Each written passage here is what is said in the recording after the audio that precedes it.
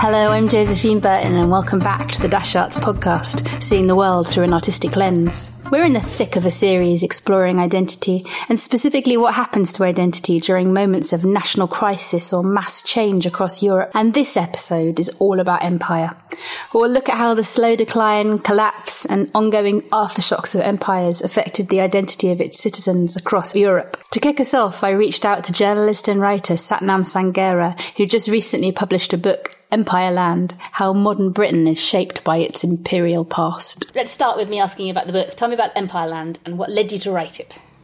Well, I knew nothing about empire, and I was probably in my early 40s when I realised I knew nothing. And I was sent by Channel 4 to make a documentary about Jallianwala Bagh, which is a famous massacre that happened about 100 years ago in India. If you've watched Gandhi, the film, you've seen it depicted on the silver screen. It was a massive event, one of the events that arguably ended empire. But when I got there and found out about it, I realised I knew very little about empire, and the man on the street in India knew lots.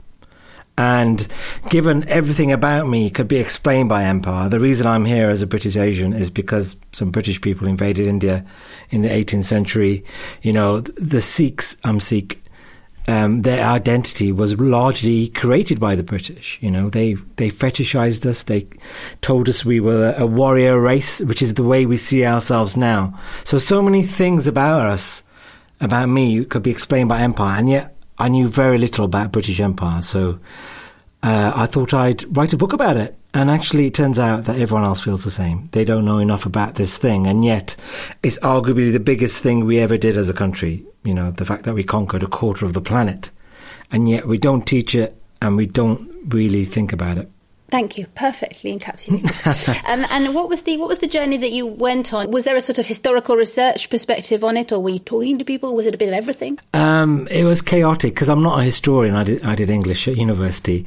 I'm a journalist, so I was more interested in how empire has shaped us in Britain rather than looking at how it shaped the world. This kind of question that I'm posing about that foundation-shaking nature of like suddenly being denied an identity, or the identity disappearing overnight, having a tremendous impact on people's lives. Is that an experience that you sort of discovered as you started to talk to people? I think it's a struggle I've had in my whole life. If you're British Asian, you know, it's the clash of West and East. But actually, this book was really interesting because it involved going way back into British history and, you know, encountering some really dark things, genocides, massacres.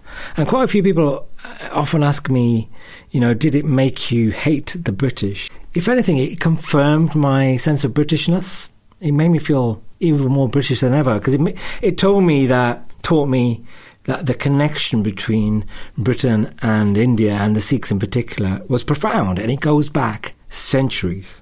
It's a deep connection. And I grew up with a narrative, I think we all grew up with a narrative in this country, that brown people kind of came here in the late 60s and took advantage of British hospitality. And, you know, I grew up with a narrative that we could be thrown out at any point. My parents always had suitcases on their cupboards. Then they didn't want to get a British passport. But to learn that actually, you know, brown people came here as citizens, that actually, you know, the 1948 Nationality Act made citizens of empire, citizens of Britain, made me realise that actually there was a more profound connection there, that actually we came on equal terms. The people who came on the Windrush didn't come as immigrants, they came as citizens, they came to see the mother country. You know, they were entitled to come here. And I didn't realise that. I think as a country we don't realise that, which is why we could have the Windrush scandal, where British citizens could be deported to a country that wasn't their home, you know, because we have such a poor understanding of why brown people are here. It wasn't that their identity had changed, it was just the perceptions of their identity had shifted. Yeah, no, there was very little preparation in Britain for the Windrush, in that I don't think Britain knew they were coming. I also don't think the British knew what they had done with the Nationality Act, because basically with that act they made 600 million citizens of empire citizens of Britain, you know, many, many times the population of Britain were allowed suddenly to come into Britain. And there's complicated reasons for why they did that. One reason was that they were trying to hold on to empire. They're trying to turn the Commonwealth into a version of empire, not thinking through that lots of people would want to come here, and not wanting to introduce a colour bar. But then, all the legislation that followed was an attempt to undo that. It's a totally baffling figure. 600 million more citizens of Britain. No wonder the UK faced an identity crisis. I spoke to one of the UK's leading black music experts and cultural commentators, Lloyd Bradley, about its impact on identity and how it affected music in Britain. Would you actually even say there was an identity shift that happened as people landed and made their homes in the UK? No, there wasn't a shift at that point. I mean, people that arrived in the 40s and 50s, well, first of all, most people didn't imagine they were going to stay here. So they were Jamaican, or they were Nigerian, or they were Sierra Leonean, or they were Barbadian. And they really, I'd say the majority of people planned to go home. The economic migrants planned, well, I'm going to earn a load of money and then go home and live well. And so many came to go to university. And this was a thing that happened a bit later with independences, especially in West Africa, where people would come to London to do a law degree or a medicine degree or an accountancy course or something, and then go home and take their newly acquired knowledge back to enrich the new nation that had been formed. So there wasn't an identity shift because people didn't have a long-term goal here. But people did choose to settle. Why? Do you have a sense of what happened that changed things for people? Chose to settle makes it sound too much like a positive. It just sort of happened, you have a plan to come here for 5 years, for instance. I mean, then a lot of people would meet their husbands or wives here and end up having children here. And it was a gradual process. I wouldn't have said it was, right, I'm going to settle here now. It's like, well, actually, it's more convenient to stay here than to go home. And even then, people still thought, okay, well, I'll let the children grow up. They can go to school here. Once they're settled, I'm going back. And there's an awful lot of people went back to Africa, went back to the Caribbean in their 50s and 60s after their children had settled. I mean, I can talk to people of my parents' generation and they'll say, I just looked round and suddenly I realised I've been here 30 years. My mother-in-law, for instance, is, she's in her late 80s now, and her life is in London now. She's been in London for over 60 years. Where was she born? What country was she born in? St Kitts. Do you think if you were to ask her in very simplistic terms, like, to explain her identity, from those days when she first arrived and those days now, do you think the emphasis of her identity would have shifted? No, it wouldn't. She is still Kittitian, and she sees herself as Kittitian. The identity shift largely happened because of what a melting pot London was. You've got to remember, to the host nation, all of us were the same, essentially. Your average white English person wasn't going to bother to differentiate between a Jamaican and a Ghanaian. We were all black people to them. And so we realised we had much more in common than we did keeping us apart because of the way the host nation viewed us. So many people settled amongst people from wherever they came from. There are pockets of different islands or different countries all over London. So you might get, 2 Jamaicans would get married. Their children would identify as Jamaican. However, their children, now you're talking about the second generation born in London, they were meeting all sorts of people. They're starting now to identify themselves as Londoners. Would you say that very gentle change through the generations, would you see that mirrored in the music evolution of Black British music through the late 20th century? Definitely. The way things occurred in London, quite simply because as far back as the 40s, you had jazz players from all over the Commonwealth, it's back to this thing. The host nation looked on pretty much everybody as the same, so therefore black musicians were black musicians, and people got to know each other, because club owners, they'd put on a band, and as long as they were all black players, they could advertise them as anything. If they wanted a rumba band, then this lot were from Cuba. If they wanted a jazz band, then the same people would be advertised as straight from Harlem. So there's always been a huge element of DIY culture in this, and this allowed the music, the culture, the art forms to flourish away from what the mainstream felt they ought to be. Lloyd told a story of integration and slow blurring of identity, sometimes resisted and other times imposed by the host culture as non-white communities were othered by the mainstream. I asked Satnam about his own family's move to the UK. My family came in the late 60s from India, and, they came to do the jobs that there weren't enough people to do. And this is a bit better understood. Britain had a massive labour shortage after the war, and there were all sorts of jobs that weren't being done. So the foundry jobs in the black country, and all my uncles and my father and my grandfather did. My grandfather worked in a foundry until his mid-70s doing heavy labour, but these were jobs that British people didn't want to do, or there weren't enough to do. And, immigration is one of the reasons why the NHS could be established, and it's partly why 44% of the NHS now is BAME, the medical staff. And, one of my favourite statistics is that, in 2003, in the Rhondda Valley in Wales, 3/4 of the GPs were Asian. These immigrant communities helped rebuild Britain after the war. They helped build the NHS, and they helped, us beat COVID in the last year. But I still think there's very little awareness of that. It totally is. After independence in 1948, your family, presumably, did they feel Indian? Did they always feel British? I'm just interested in that kind of tension that was going on. My grandfather used to talk in a vague way about how talented the British were, in that they turned the Punjab into a very productive part of India agriculturally. But if they saw themselves as anything, they saw themselves as Punjabi and Sikh. Because Sikhs are quite a small community. We're the exact same size as the Jewish community, actually. And when you're small, your identity matters to you even more. You hold on to it.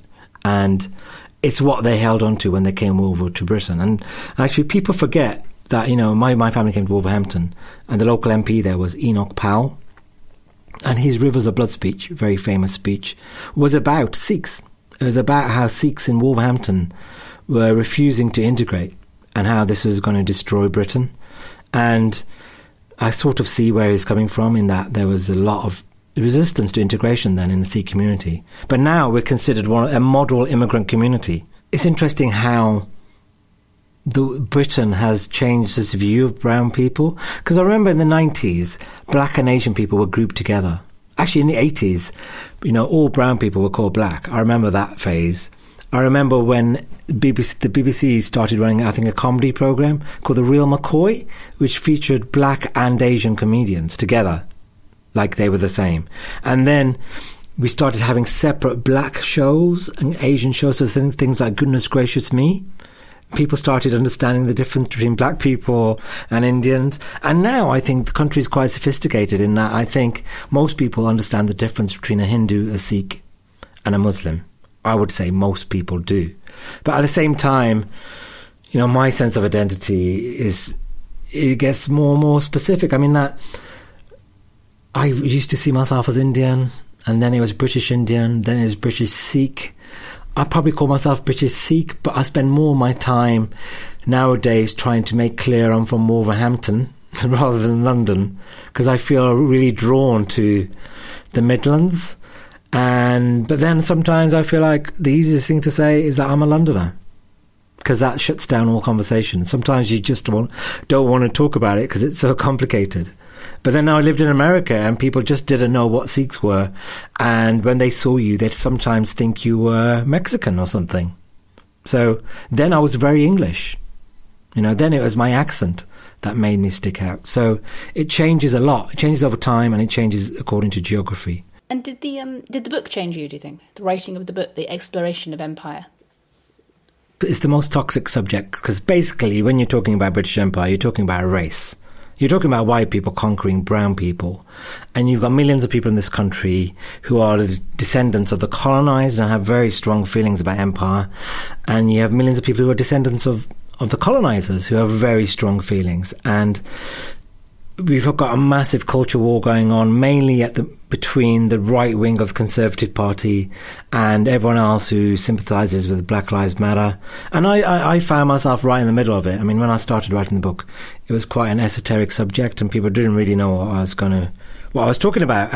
But then Black Lives Matter happened, and all the statue stuff, and suddenly the entire world is questioning how we've been shaped by colonialism. Until now, the story of empire has only been told by white men of a certain age, getting off trains on BBC Two at 6:30 p.m.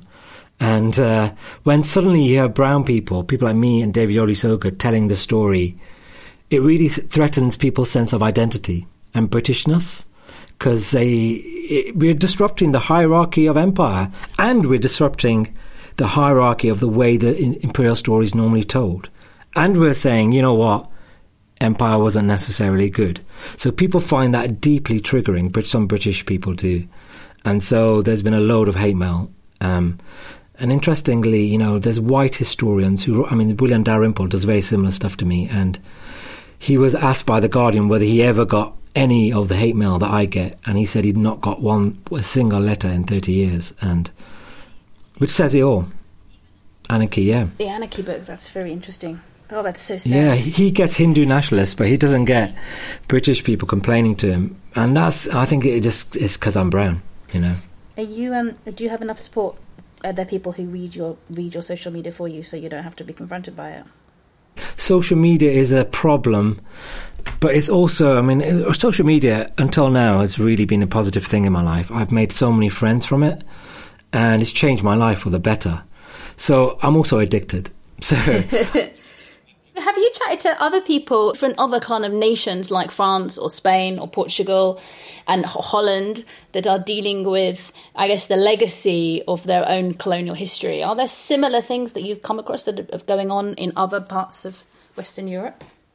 We have massive nostalgia for empire here, and a survey came out recently which showed that actually the Dutch have even more nostalgia for their empire.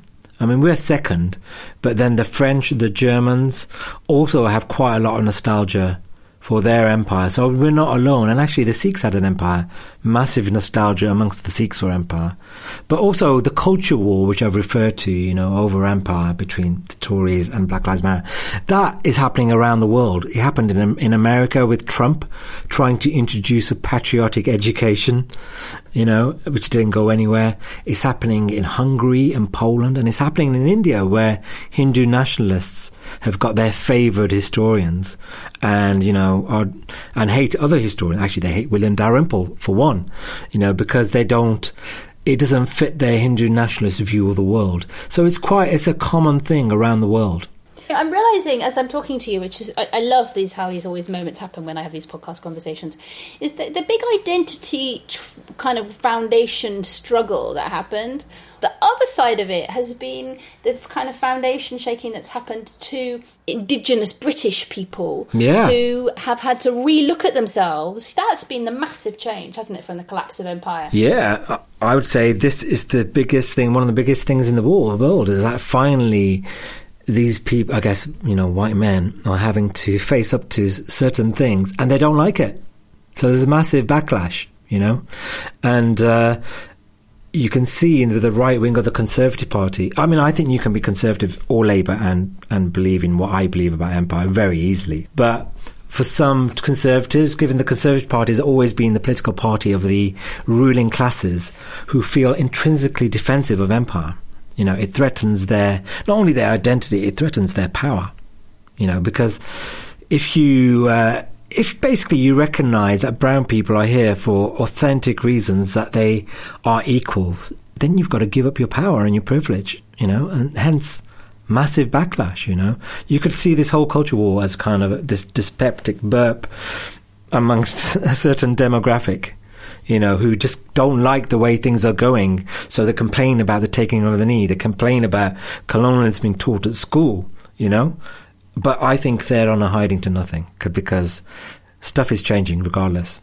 I couldn't agree with you more. It's taken so long for these former empires to fully understand, fully come to terms with the impact of the end of the empire. It wasn't an overnight reaction. No, and Britain's had, I think one of the reasons we are so dysfunctional about our history is that it all happened abroad, and unlike the French, who had to look in the mirror and have a dark night of the soul after World War II, or Australia, that had to confront what it did to the Aboriginal people in Australia, even in America, where they had slavery in their own nation. We've never had to face up to what we did. It's that line that we have. It's the "we're here before we're here because you were there" line, isn't it? Yeah. The thing that's finally forced Britain to face up to its imperial past is the fact that there's so many of the colonized here now, and they're finally going through the experience of decolonization now, and it's so long after the formal end of empire. The ending of empire has affected the whole world. It isn't just the British that are still dealing with its aftermath.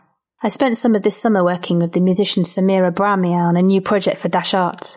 During rehearsal breaks, Samira told me about her own family history. Samira was born in France whilst her Algerian parents were studying there before returning with her to Algeria.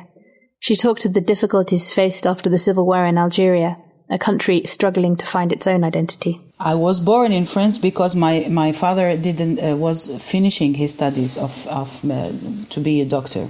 But he decided to come back to Algeria to build the country because it was a generation of people who wanted the freedom.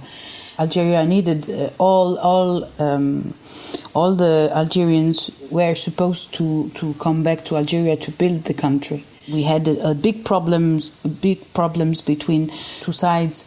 The people who wanted to build Algeria with its history, with French people who were okay with the independence of Algeria, and there was another part of Algerians who wanted to impose Arabic and the only religion Islam and do not have any contact with the Occident.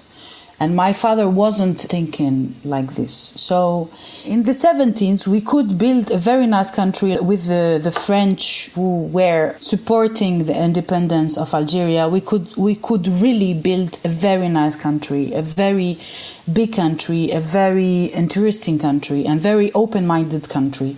But it wasn't the case, unfortunately. And they imposed like one thought, one political party, one way of thinking. It was like that, and no way to find another solution. And when did you go back to France? In the 19th, and there was like civil war in Algeria, and I couldn't stay in France because my mind was there. At the end of 2002, I was there for a festival, and I saw how they were welcoming me. They were treating me very well, and there was no difference between me and very famous artists. So I called my father and I say, "Okay, Daddy, I will stay." For you, this absolute French-Algerian identity that you have, how has it been over the last 20 years of living in France? I think that it's a very nice place for opportunity, but it's not the only one. I think that we grew up with the idea that the only country we can go because of the language is France. And it was easier and not very far from Algiers. I had to build, because in Algeria I wasn't French. I was really Algerian, and I am still Algerian. And I like the expression that said one film director who's, I think, Algerian, I don't know. She said, "Why everybody is asking me?" And we answer, "Are you French or Algerian, half and half?" And she said, "I'm 100% French and 100% Algerian." For me, it's the best way, it's the best answer, because when I came in France, I was French, but people did not consider me as French. They always asked me, until now, from where I am to sing in Arabic. Why I don't have Darbuka in my team. Enfin, it's very, very hard and very pleasing too to build my own nationality. I mean, it's so strong, Samira. What you're saying is so powerful. Do you think this is the legacy of empire? That the people who come from the old colonies, they consider themselves to be, French, but the French still have this history, still live with this history that they were, of the empire. There's a lack of acceptance on the part of the host country to acknowledge fully that you are French.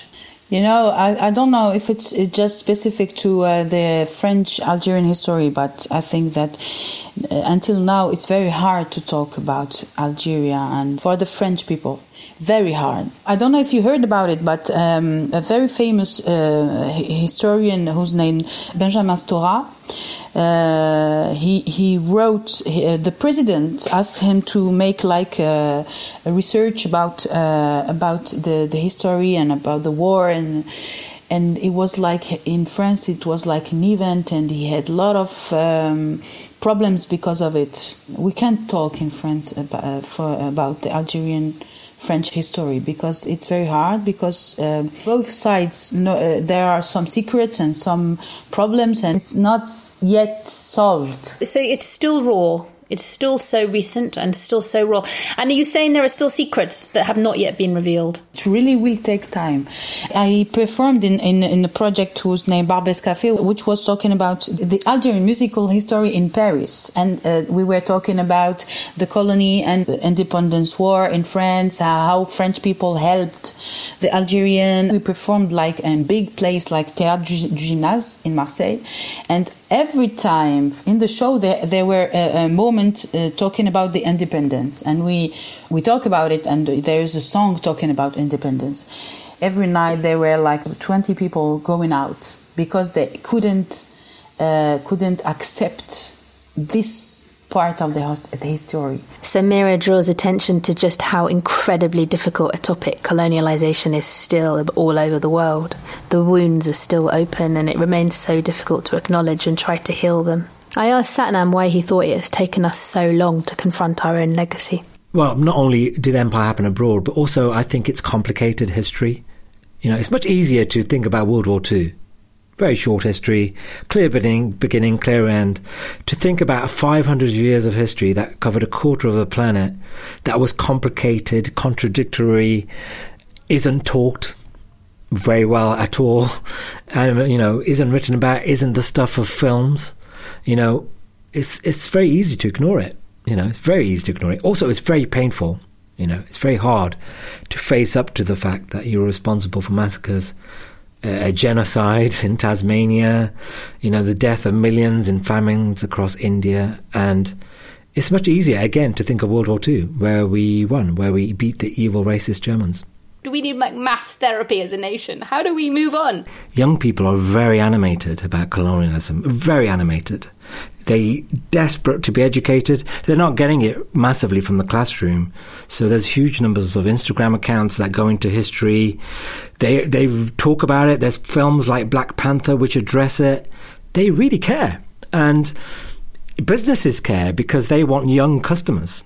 So they've jumped on the bandwagon, you could say, and I just don't think you can resist it. You can resist the pressure, and I think you've seen with the taking the knee thing the way this culture war is going to go, because we had a bunch of Conservative ministers trying to disparage taking the knee with the footballers, and it just didn't work out because they had the England team, the England manager, even the press, which frankly is quite right-wing, and young people against them. And I just feel that this is the way the world is going. We're getting more and more progressive. And, within a decade, I think, Britain could be 30-40% ethnic. And you can't fight that. Yeah, I think the recent story with Tyrone Mings, it was amazing what he did, what he said, and the fact there was a kind of a universal acknowledgement that he, of course, was right, and that felt so exciting. And even Gareth Southgate's letter felt exciting. It gave me some more optimism about us moving beyond this crisis, certainly. Yeah, I mean, they've lost the argument. the Conservatives, in the space of 2 weeks, they have lost the argument. And actually, I find taking the knee, I think it's getting more and more powerful as a gesture, because it really reveals a lot about the people who react to it. Says a lot.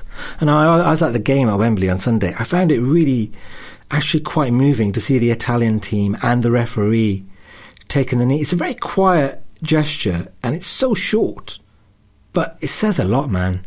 And I think it's amazing, and it's growing in power. And it's, today we're seeing GB News is falling apart because one of its presenters took the knee, and it's just brilliant. And it's quite an exciting time. I spoke to Satnam in the days after the UK lost the final in the Euro 2020s, and the media was full of taking the knee, defaced murals and missed penalties. The winds of change were in the air.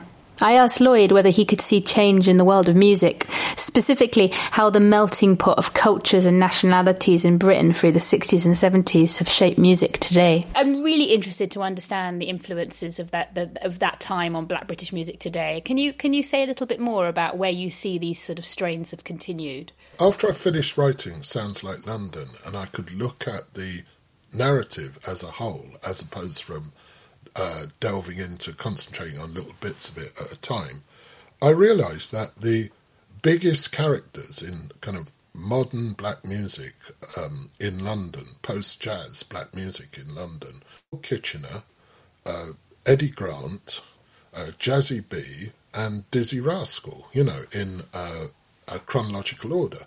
And when I looked at them properly, I realised they were all exactly the same person, probably about the same age when they hit big, but they were people that had the core of something and managed to bring their environment into it. They connected with both their environment and their cultural core and created something that spread completely beyond the initial market, if you like. We should put Dennis Bovell in there as well, in between Eddie Grant and Jazzy B, and created something that was like reggae or like soul or like hip-hop, but absorbed their environment, their influences, and came out with something completely unique that connected with a London audience on a really kind of quite almost personal level. This is what's going on around me, on the streets, in the world, in London, and I'm putting that into music. I'm not trying to recreate a Caribbean music or an American music or an African music and impose it on an audience. I'm going to take on board what the audience already knows, what they already appreciate, and they're going to tell me more stuff, and I'm going to add that to this kind of bubbling pot that I've got that is Soul to Soul, is the Equals, is Lovers Rock Reggae, is Jungle, is Grime. It was all the idea of taking a core of something and instead of trying to force it upon your listeners or your audience, saying, well, actually, I know you kind of like this, but you kind of like other stuff as well, so let's put it all together. And that is a thread that has run through it, probably since the Southern Syncopated Orchestra in 1919. I love that idea, Lloyd, because it's just such a beautiful way of understanding a complex and ever-evolving identity that is immediately represented in some way through the music that the artists are creating. The identity was moving along that way. By the time we arrive at grime in the early 21st century, you've got something that is almost completely invented. It's not, say, like Jungle, which had a core of dancehall reggae, or Jazzy, which Soul, which had a kind of core of hip-hop, or Dennis's Lovers Rock, which had a core of reggae. Grime sort of almost started itself, and it just kind of went to show that the connections with wherever their grandparents might come from, because we're not talking about parents now, because of the mix-up of what black kids and their heritages have become, the way people had mixed up. Suddenly, it's like, actually, we need to create something completely new here.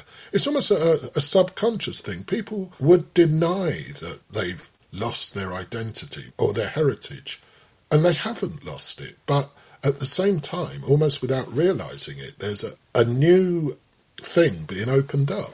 I love Lloyd's idea that music can help create a whole new identity and act as a creative outlet for a sense of displacement.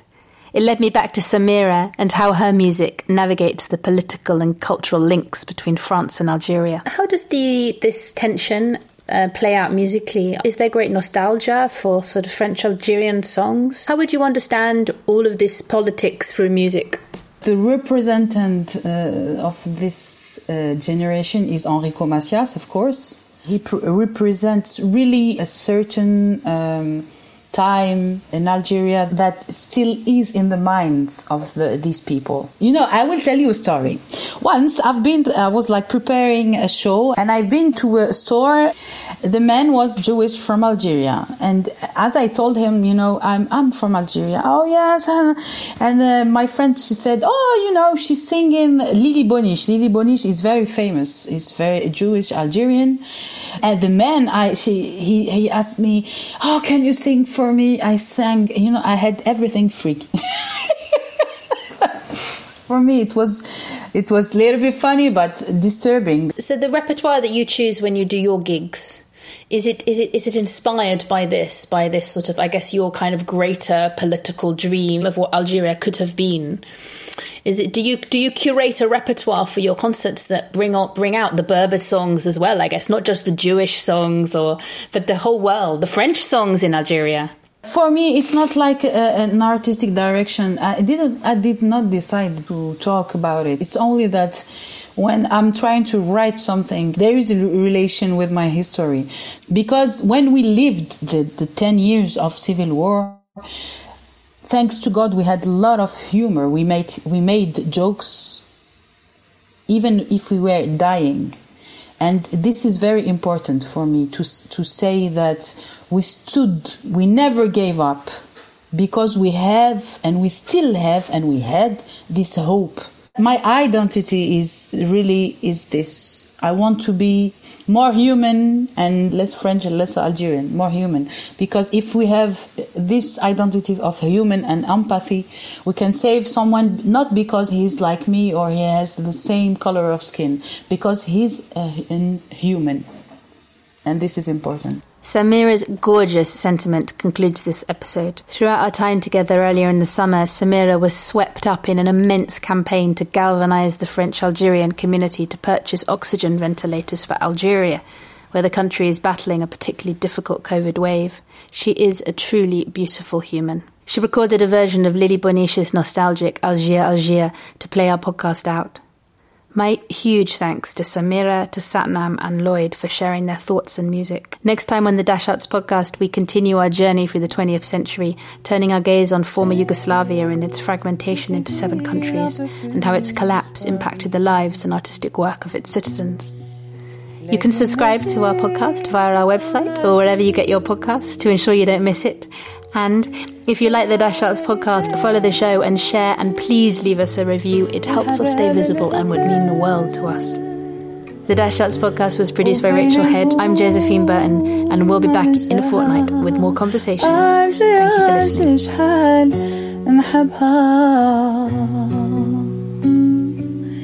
كي نكون غريب نتفكرك على بلانشور وقلبي plein de tristesse ما ينساك en revanche. Où es-tu, place du gouvernement معمرة بحبابي ونكون غريب plein de tourments.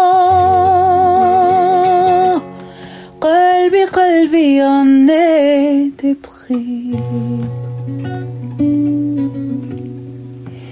J'aime toutes les villes, un peu plus Paris. لكن ماشي comme l'Algérie. Comme elle est belle ونحبها بالهبال وفين نكون ما ننساها عالجي شحال نحبها. Comment voulez-vous أنا منحبها dans son sein كبروا يما وبابا. De son soleil je ne puis me passer. Depuis mon enfance ne trie dans ces rues sans me lasser. قلبي en est épris.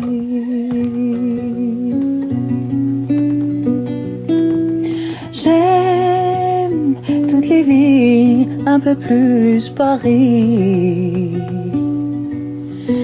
لكن ماشي comme l'Algérie.